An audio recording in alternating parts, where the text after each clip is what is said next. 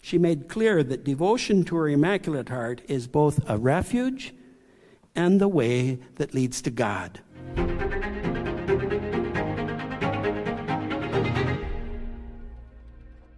During the apparition of August 19th, which was postponed due to the imprisonment of the shepherd children, the Virgin confirmed her instruction regarding the need of praying the Rosary and offering many sacrifices for the salvation of souls. She also promised that during the last apparition, I quote, "I will perform a miracle so that all may believe." On September 13th, Our Lady once again confirmed the children in the practice of praying the Rosary and offering sacrifices for the salvation of souls and peace in the world. She renewed the promise of a miracle. She declared, "In October, our Lord will come, as well as Our Lady of Sorrows and Our Lady of Mount Carmel. St. Joseph will appear with the child Jesus to bless the world." Faithful to Our Lady's promise, on October 13th, after asking that a chapel be built to her honor as Our Lady of the Rosary and urging the daily praying of the Rosary and repentance and reparation for sins, God provided the miracle of the Son to confirm faith in the message which Our Lady brought to the world at Fatima. Time does not permit a fuller meditation on these other apparitions. I now return to the third part of the secret or message of Fatima. Without entering into a discussion regarding whether the third part of the secret has been fully revealed, it seems clear from the most respected studies of the apparitions of Our Lady of Fatima that it has to do with the diabolical forces unleashed upon the world in our time and entering into the very life of the Church, which leads souls away from the truth of the faith and therefore from the divine love flowing from the glorious pierced heart of Jesus. Frère Michel de la Sainte Trinité, in his monumental study of the apparitions of Our Lady of Fatima, writes the following regarding the third part of the secret, or what is often called the third secret. Take a look at this. This is Cardinal Burke talking in 2017 about demonic forces entering the church. At that time in 2017. Hard to believe that's so long ago. This was given at Rome Life Forum, a conference that LifeSite has been running since 2014, actually. Do you know that we're running another one this year, October 31st and November 1st? That is right at the end of this horrific Synod on Synodality. October 31st, November 1st, 2023. Come join us in Rome. Go to romelifeforum.com for more information. Watch Cardinal Burke give this snippet on demonic forces entering into the Vatican from his talk at Rome Life Forum in 2017. In short, the triumph of the Immaculate Heart of Mary undoubtedly refers much more to the third secret than even the second. For the recovery of peace will be a gift from heaven, but it is not, properly speaking, the triumph of the Immaculate Heart of Mary. Her victory is of another order, supernatural, and then temporal by addition. It will first be the victory of the faith, which will put an end to the time of apostasy and the great shortcomings of the Church's pastors. As horrible as are the physical chastisements associated with man's disobedient rebellion before God, infinitely more horrible are the spiritual chastisements, for they have to do with the fruit of grievous sin, eternal death. As is clear, only the faith which places man in the relationship of unity of heart with the Sacred Heart of Jesus through the mediation of the Immaculate Heart of Mary can save man from the spiritual chastisements which rebellion against God necessarily brings upon its perpetrators and upon the whole of both society and the Church. The teaching of the faith in its integrity and with courage is the heart of the office of the Church's pastors, the Roman Pontiff, the bishops in communion with the See of Peter, and their principal co-workers, the priests. For that reason, the third secret is directed with particular force to those who exercise the pastoral office in the Church. Their failure to teach the faith, infidelity to the church's constant teaching and practice, whether through a superficial, confused, or even worldly approach, and their silence endangers mortally, in the deepest spiritual sense, the very souls for whom they have been consecrated to care spiritually. The poisonous fruit of the failure of the church's pastors is seen in a manner of worship, of teaching, and of moral discipline which is not in accord with divine law. In recent history, for instance, Blessed Paul VI made reference to the incursion of Satan into the most sacred aspect of the life of the church, her divine worship, in his homily for the solemnity of Saints Peter and Paul in 1972. He reflected at some length upon the situation of the church in the world during the years immediately following upon the close of the Second Vatican Ecumenical Council. Using an image with a clear reference to the sacred liturgy, he spoke of his sense that, and I quote, "Through some fissure, the smoke of Satan has entered into the temple of God." He went on to reflect on how the abuse of the temple of God reflected a more general crisis in the teaching and practice of the faith. He spoke of a pervasive doubt, uncertainty, restlessness, dissatisfaction, and dissent, and of a loss of trust in the church, coupled with a ready placement of trust in secular prophets who speak through the press or social movements, seeking from them the formula for a true life. He noted how the state of uncertainty prevailed within the church herself, observing that after the Second Vatican Council it was believed that a day of sunlight had dawned upon the church, while in fact, and I quote him, "a day of clouds, storms, darkness, wandering, and uncertainty had arrived." He commented that the church seemed to plumb the abysses rather than to seek to fill them. Blessed Pope Paul VI and Pope St. John Paul II addressed the increasing gravity of the incursion of an atheistic materialism, secularism, and relativism in the church with the call for a new evangelization. For Blessed Pope Paul VI, the new evangelization is the fundamental form of proclaiming the truth of Christ in our time.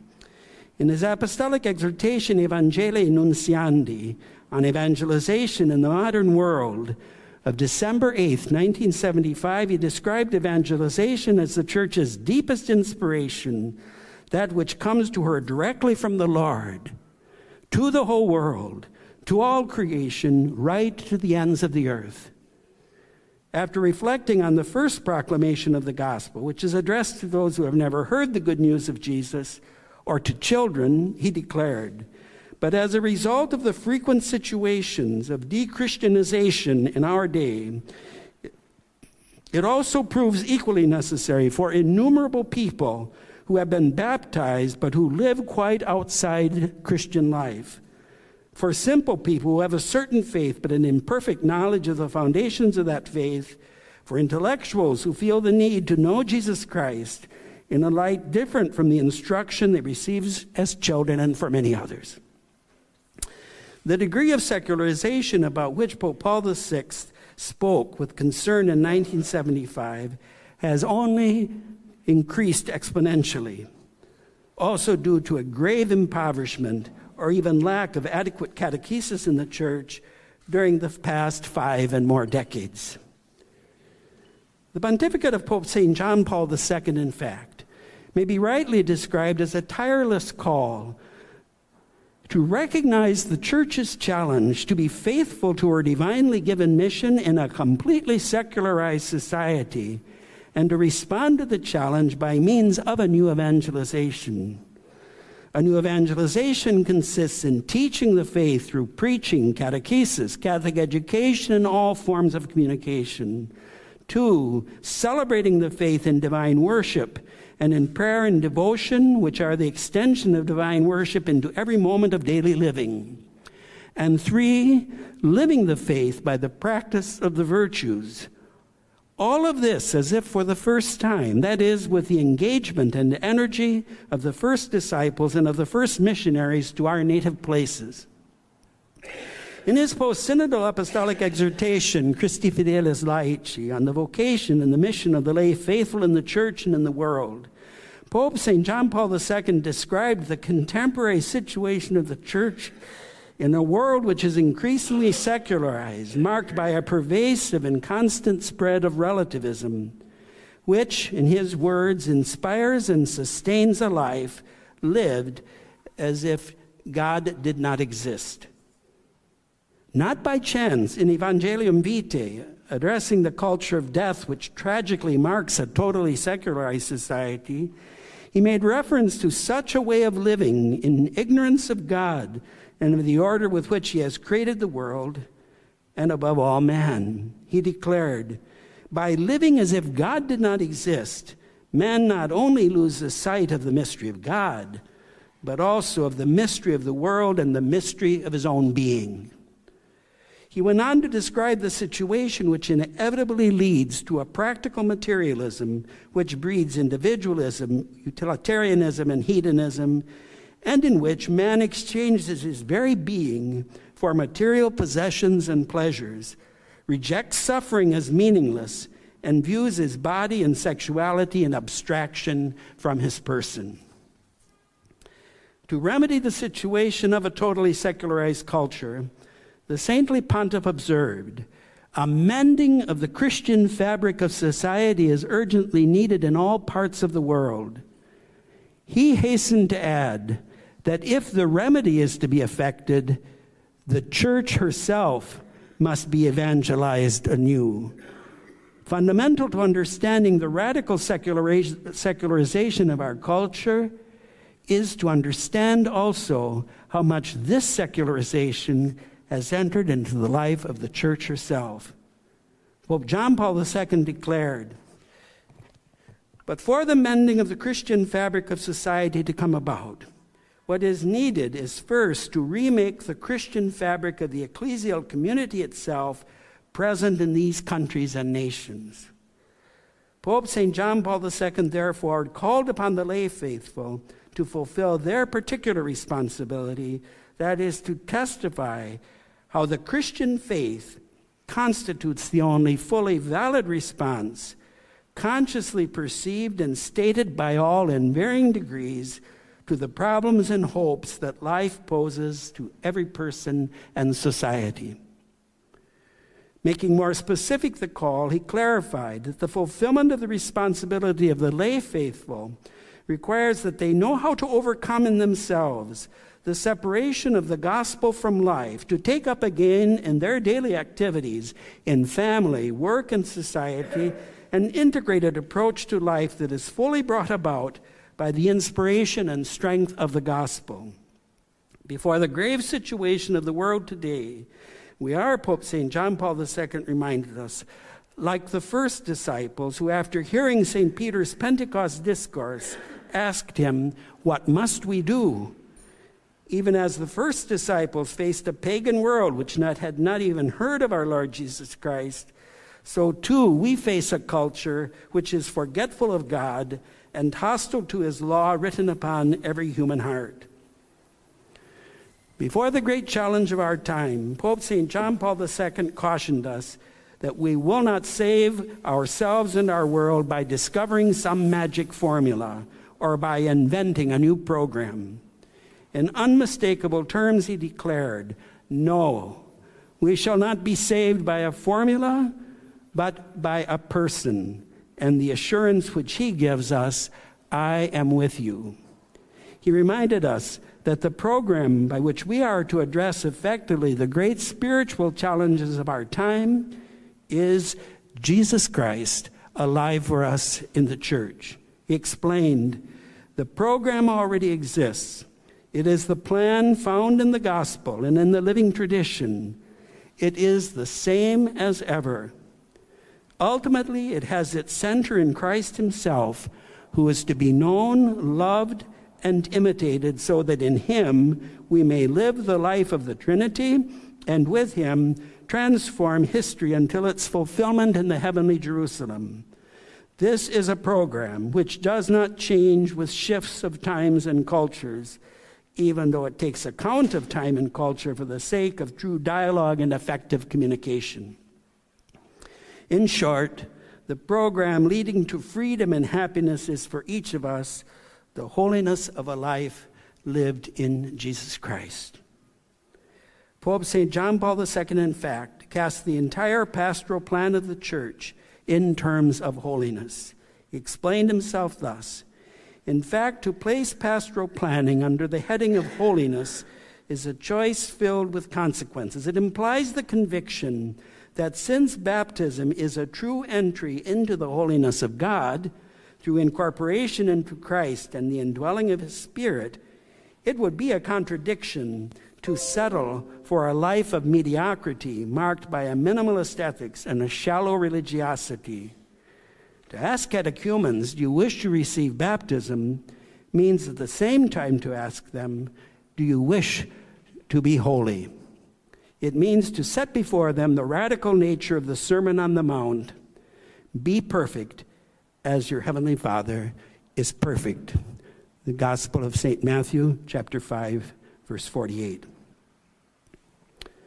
Pope St. John Paul II taught us the extraordinary nature of our ordinary life because it is lived in Christ and therefore produces in us the incomparable beauty of holiness. He declared, the time has come to repropose wholeheartedly to everyone this high standard of ordinary Christian living.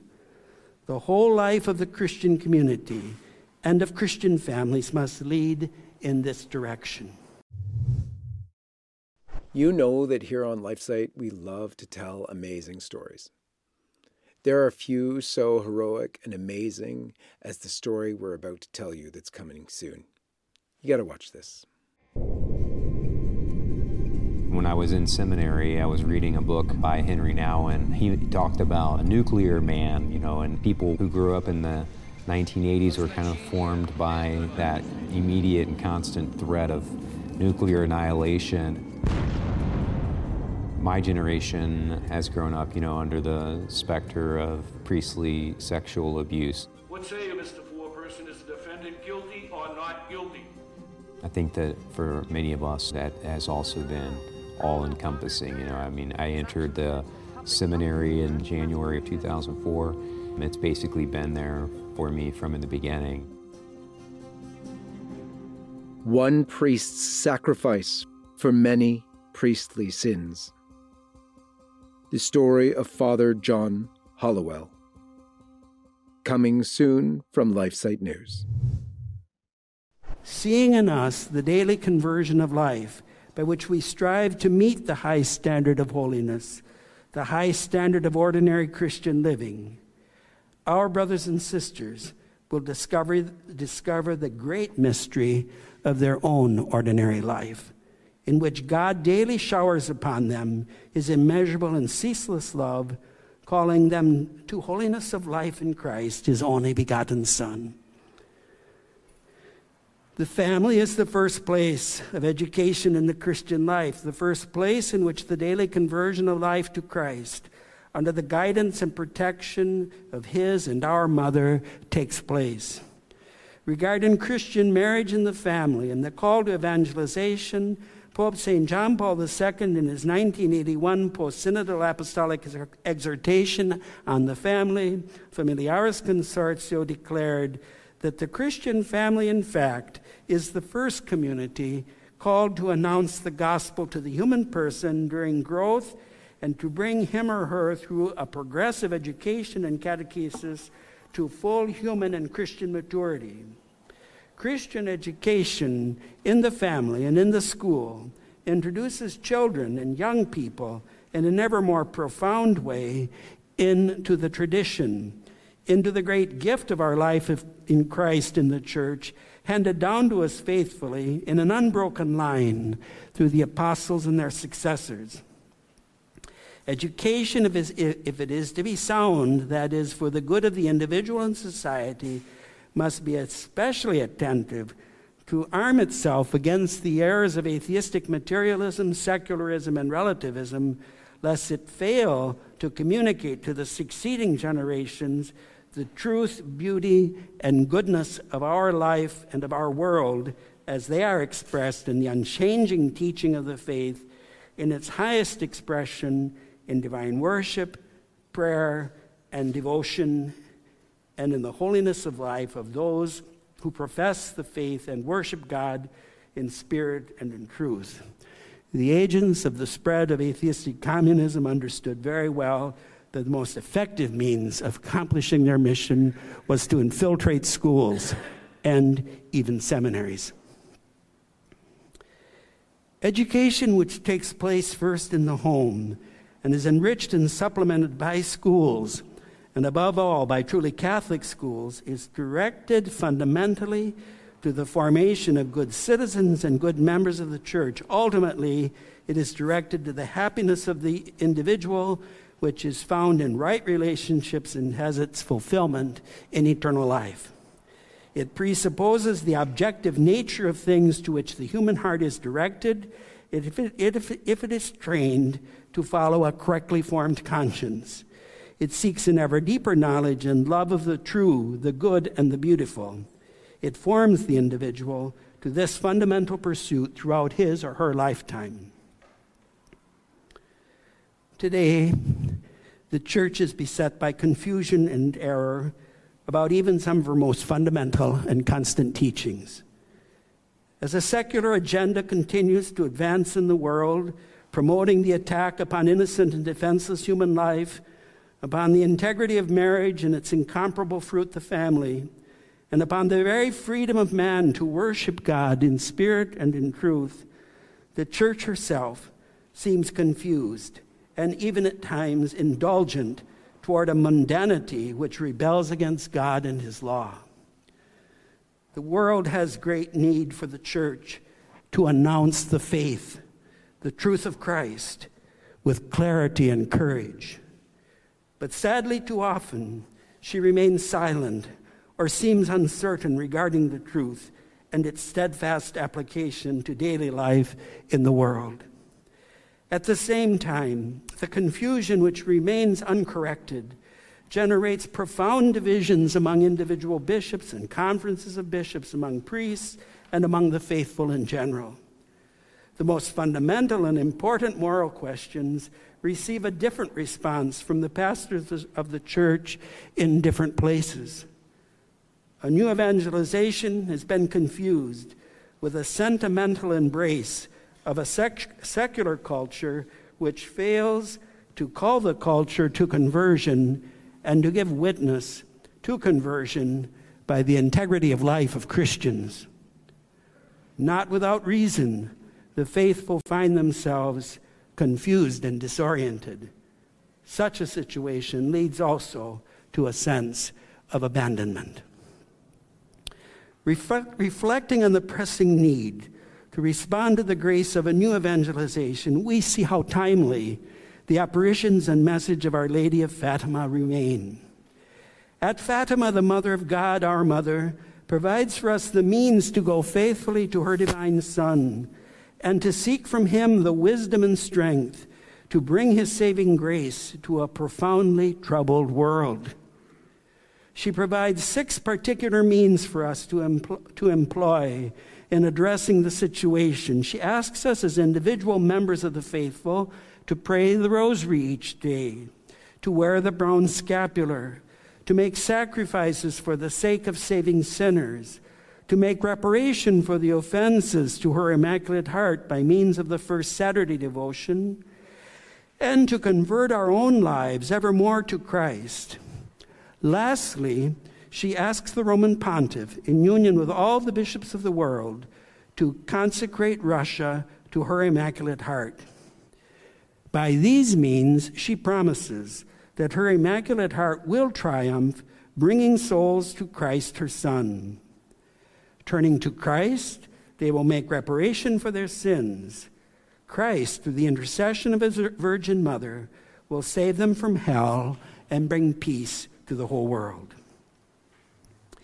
While the secret of Fatima is realistic, about the great evils which beset the world and the church. It is fundamentally a message of hope in the victory of the Sacred Heart of Jesus through the Immaculate Heart of Mary. The victory of grace, however, means for us the daily conversion to Christ, purification from sin in our lives through prayer and penance, and reparation for sins committed. Visiting the shrine of Our Lady of Fatima on May 13th, 1982, the first anniversary of the attempt on his life, Pope St. John Paul II declared,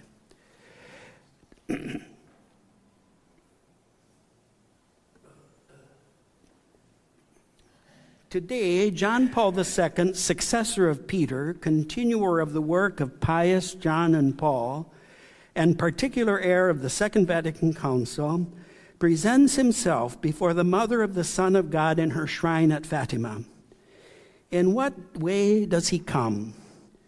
He presents himself reading again with trepidation the motherly call to penance, to conversion, the ardent appeal of the heart of Mary that resounded at Fatima 65 years ago. Yes, he reads it again with trepidation in his heart because he sees how many people and how many societies, how many Christians have gone in the opposite direction to the one indicated in the message of Fatima. Sin has thus made itself firmly at home in the world, and denial of God has become widespread in the ideologies, ideas, and plans of human beings. But for this very reason, the evangelical call to repentance and conversion uttered in the Mother's message remains ever relevant. It is still more relevant than it was 65 years ago. It is still more urgent. The successor of Peter presents himself here also as a witness to the immensity of human suffering, a witness to the almost apocalyptic menaces looking over the nations and mankind as a whole. He is trying to embrace these sufferings with his own weak human heart as he places himself before the mystery of the heart of the Mother, the Immaculate Heart of Mary. In the name of these sufferings, and with awareness of the evil that is spreading throughout the world and menacing the individual human being, the nations, and mankind as a whole, Peter's successor presents himself here with greater faith in the redemption of the world, in the saving love that is always stronger, always more powerful than any evil. My heart is oppressed when I see the sin of the world and the whole range of menaces gathering like a dark cloud over mankind. But it also rejoices with hope as I once more do what has been done by my predecessors when they consecrated the world to the heart of the Mother, when they consecrated especially to that heart those peoples which particularly need to be consecrated. Doing this means consecrating the world to Him who is infinite holiness. This holiness means redemption. It means a love more powerful than evil. No sin of the world can overcome this love.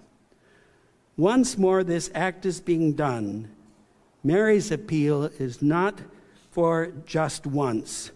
Her appeal must be taken up by generation after generation in accordance with the ever new signs of the times. It must be unceasingly returned to. It must be taken up, ever taken up anew. The words of St. John Paul II make clear the perennial importance of the message of Fatima, the giving of one's whole heart together with the Immaculate Heart of Mary to the Sacred Heart of Jesus, and thus the commitment to become an ever more effective agent of the sorely needed new evangelization of our culture. Attention to the maternal direction of Our Lady at Fatima draws souls to Christ, who will give them the sevenfold gift of the Holy Spirit for the conversion of their lives and the transformation of a culture of death into a civilization of love. Hello, friends. To celebrate the momentous overturning of Roe v. Wade, we at LifeSite have minted just under 10,000 of these brand new limited edition pro-life silver rounds. Now, each round is stamped with the image of the Supreme Court of the United States, featuring the date that the High Court delivered this historic victory. And on the front of our pure silver rounds, LifeSite's logo surrounded by a brilliant sunburst and draped with olive branches.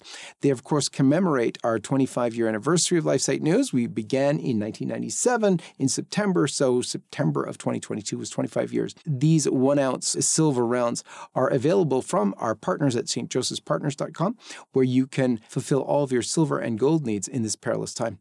May God bless you. In what regards the message of Fatima, I cannot fail to draw attention to the particular service of Portugal, and above all, of the bishops of Portugal, in the bringing of Our Lady's maternal guidance and protection to the whole world. Our Lady promised, in Portugal, the dogma of the faith will always be preserved. The secret or message of Fatima was first entrusted to the Bishop of Leiria for the sake of the whole world. Rightly, the world looks today to Portugal, so favored by the apparitions at Fatima, to bring Our Lady's message of trust in the victory of her Immaculate Heart, which is indeed the victory of the Sacred Heart of Jesus.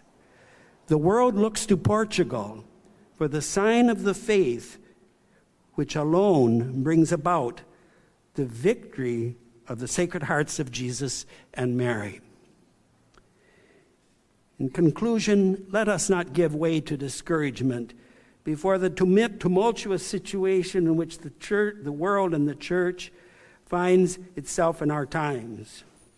Rather, let us heed once again the maternal direction of the Virgin of Fatima for a new evangelization of the church and thus of the world.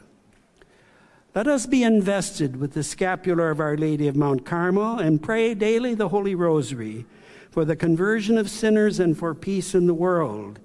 Let us center all of our labors upon participation in the sacrifice of the Mass, the act of thanksgiving after each Holy Mass and throughout the day, Eucharistic adoration, and the daily praying of the Holy Rosary, by which our Lord, through the intercession of Our Lady, transforms our lives and our world. Let us make reparation for the many and grievous offenses against the immeasurable and unceasing love of God for us, by practicing the devotion of the first Saturdays, and by embracing suffering and sacrifice for the love of all our brothers and sisters, especially of those in most need.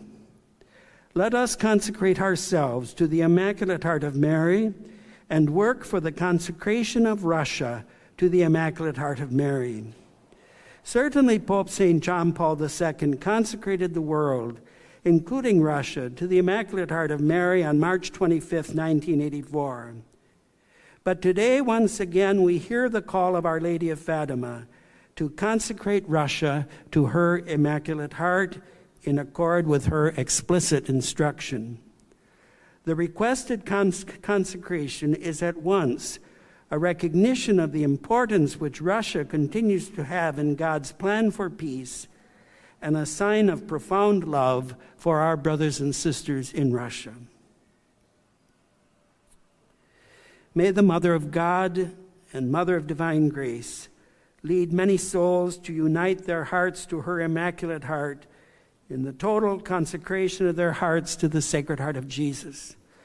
As the Mother of God teaches us, there is no surer way to grow daily in the spiritual life and thus to become rivers of living water for a world which thirsts so much for the truth and love which are only found in the Sacred Heart of Jesus.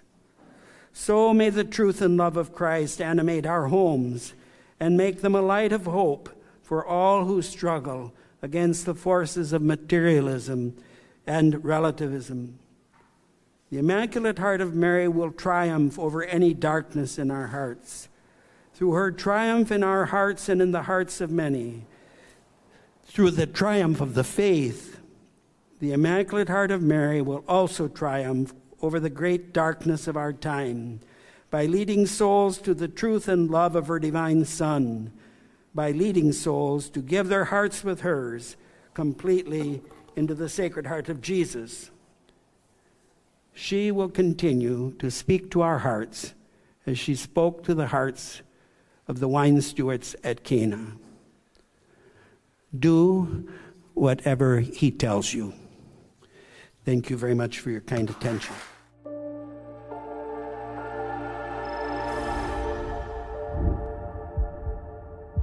Hi, everyone. This is John Henry Weston. We hope you enjoyed this program. To see more like it, be sure to hit the subscribe button below to get all the latest content from LifeSite News. Check the links in the description to read more and connect with us on social media so that you can stay up to date with all the latest life, family, faith, and freedom news. Thanks for watching, and may God bless you.